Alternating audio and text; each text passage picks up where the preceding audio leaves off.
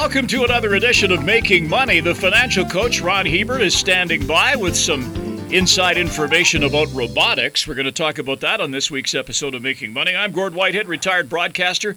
You know, Ron, I remember I'm thinking back, let's say 40 years ago. And there'd be a movie. When was the first Terminator movie out? Sometime in the 80s, I think, wasn't it?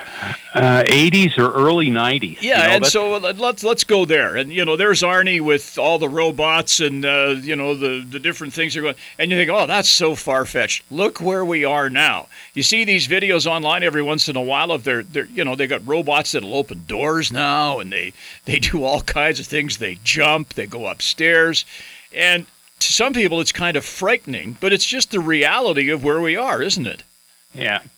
A world where robots replace the tasks that humans used to do, like you say, is Buck Rogers stuff, is Terminator stuff, but the revolution is well on its way. In 2009, there were 1 million industrial robots toiling away globally.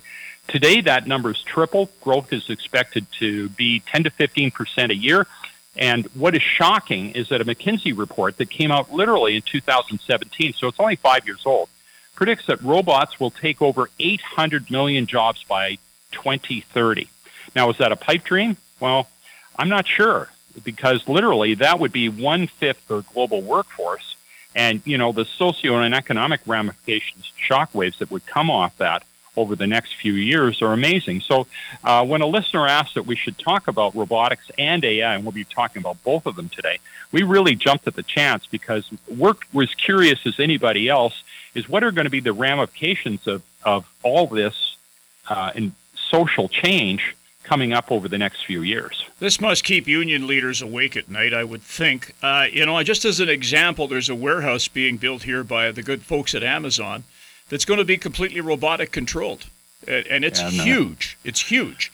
And I would think there'd be some living, breathing people in there to keep an eye on things, but the bulk of the work's going to be handled by robots. And it's just a reality. And of course, you look at what is pushing companies in that direction.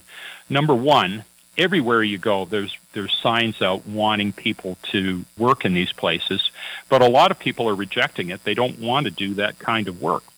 And companies that are managing to fill those spots are finding, like Amazon, just had the first one of their warehouses which unionized.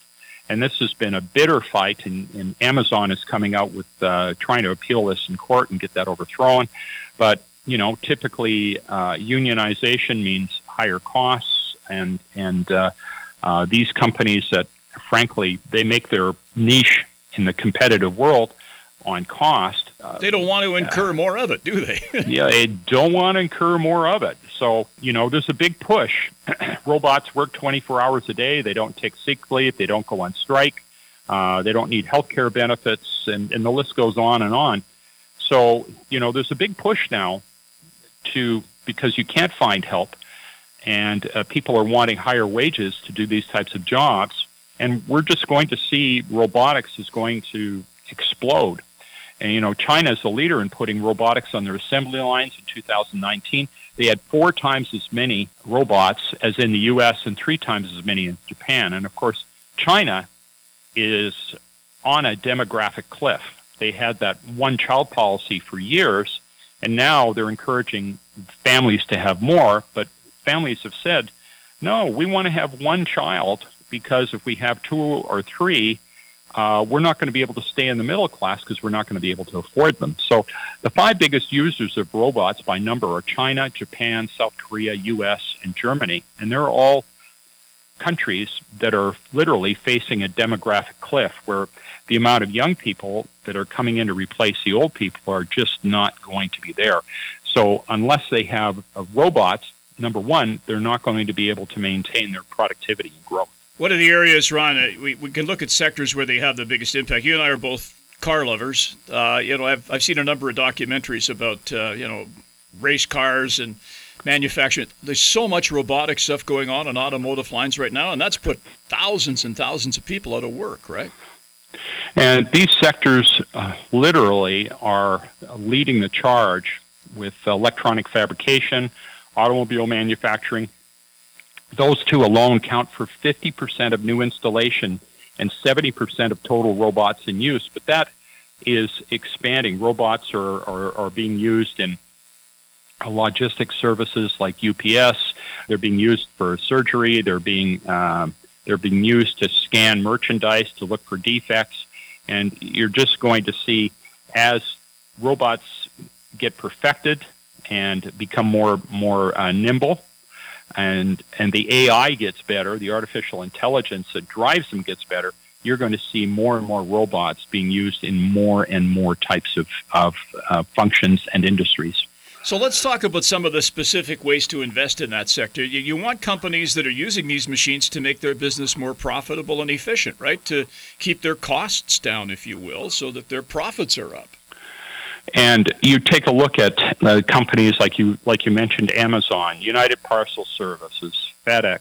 They're using drones. They want to use self-driving vehicles that they're experimenting with. Toyota, which is the world's most profitable car company. A lot of people think it is Tesla, but Tesla is just above the break-even mark. Toyota just makes bucket loads of money, and they are literally leading the revolution, or very close to the front of the revolution, in automating their factories. And here again, Japan literally is going to see its population over the next 20 years drop by at least a third. So in order to have the workers, they have to turn to robots. Taiwan Semiconductor, the world's most advanced semiconductor manufacturer and designer, most of what they produce is made by robots now. So invest in the companies that use the machines to make their businesses more profitable. That way you're not investing directly in robotic companies, but you're investing in companies that get the economic benefits from the robots they're putting to work on their factories. Do we invest in companies that make the robots? Well, some of them have actually done pretty good. Like, for example, Intuitive Surgical, ISRG, they're a U.S. company. They make surgical robots. And especially in areas that are so fine, back surgery, brain surgery, they're using robots because robots can move in the millimeters. And there's no shaky hands involved, right? Yeah, I mean, you've got a surgeon who's nursing a hangover, and he's got surgery the next morning, or had too many cups of coffee and his hands are shaking. Well, if they're working a little lever, they can get into these really, really fine areas. And so ISRG is a company that they're way out in front of everybody else. ABB, which is a Swiss company which makes robots and electrical equipment for utilities. Their symbol is ABB. They trade in the U.S., but they're a Swiss company. And the company that makes the most robots and is the largest manufacturer of these robots in the entire world is a company called Fanuc, F-A-N-U-C. And they trade over the counter in the U.S. The symbol is F-A-N-U-Y. And so there's just some examples if you want to invest directly in companies that make the robots. Okay, what about artificial intelligence? Boy, I mean, there's a pretty long list there, I would think. Yeah, and surprisingly, many of the companies that are really doing the heavy lifting in artificial intelligence are companies that have other businesses. For example, Amazon has a retail business. Alphabet, obviously, they're famous for Google, YouTube, and many other things, but they've been working very, very hard developing AI algorithms for many of the services they have. In fact, Alphabet there's a furor within the company because they've been outsourcing some of their technology to the U.S. military. And of course, Alphabet employees or Google employees, they don't like that. Also, IBM is a huge player in this space. So there's lots of ways to invest in AI. And of course, AI drives the robots because you can have a robot, but you have to have the artificial intelligence behind it to make it work. And these are just some of the companies that are doing that. So what do we do here? Do we look directly at some of these stocks? Because some of them are, they're pretty pricey. You take a stock like Google, it's up there. Amazon's up there. Or do we look at an ETF or a mutual fund in this respect? Well, what makes an ETF worth looking at is that you get to buy a basket of securities rather than own a specific one. So there's a couple of examples. I went And if you just do a simple Google search, the two big names that you come up with, one is iShares, which has a robotics and artificial intelligence ETF. It trades in the U.S., and the symbol is IRBO. And the other one is Global X Robotics and Artificial Intelligence. That's an ETF, and it's got a symbol BOTZ, B-O-T-Z.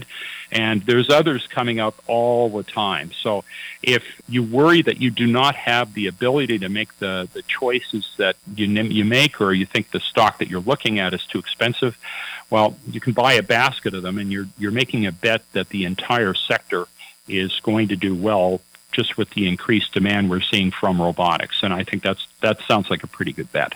So where do we wave the red flag here? What are the cautionary notes we should be paying attention to? Well, I think it's timing more than anything, Gord. And one of the things that could slow that down is social change. Having your job replaced by a machine has quickly become a major career risk.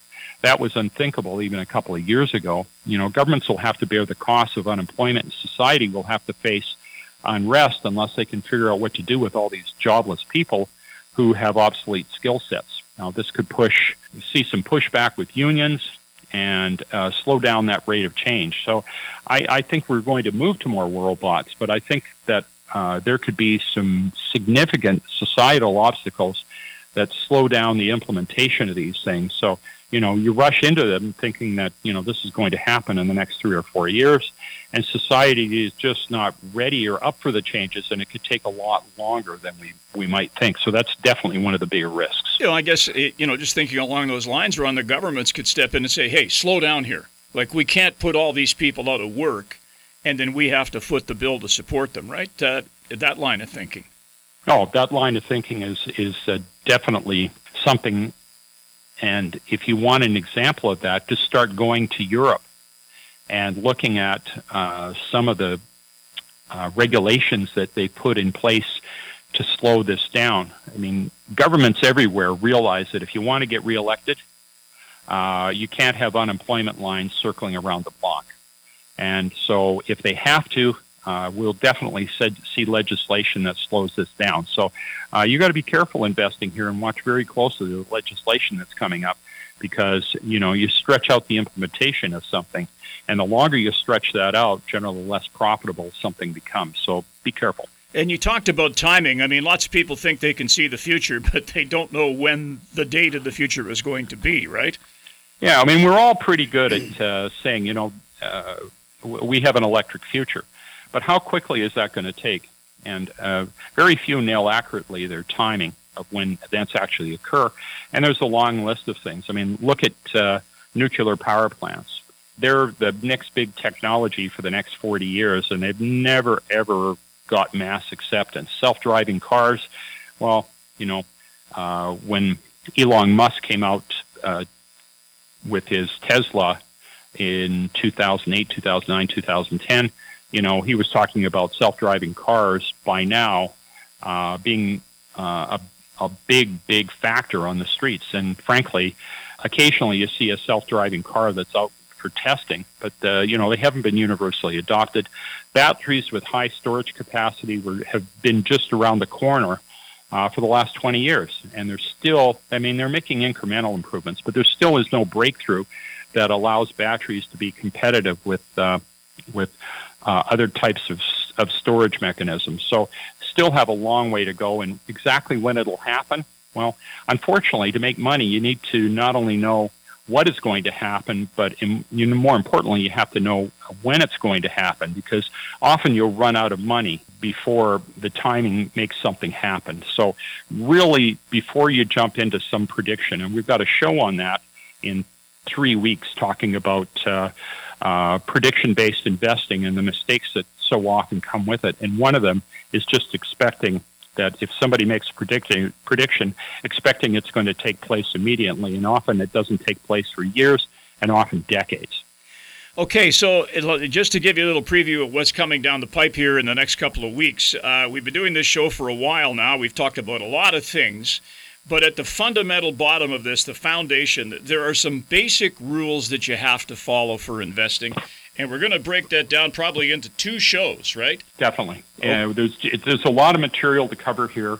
And we tend to like to give shows like this at when prices are high or when prices are low, because that's when fear and greed takes over. And those are the two parts of the investment cycle where specifically you need to have formulated in your own mind, and you need to have a discipline, you need to have a plan, and you need to have a rules-based formula that you're going to follow to be able to navigate through all of this.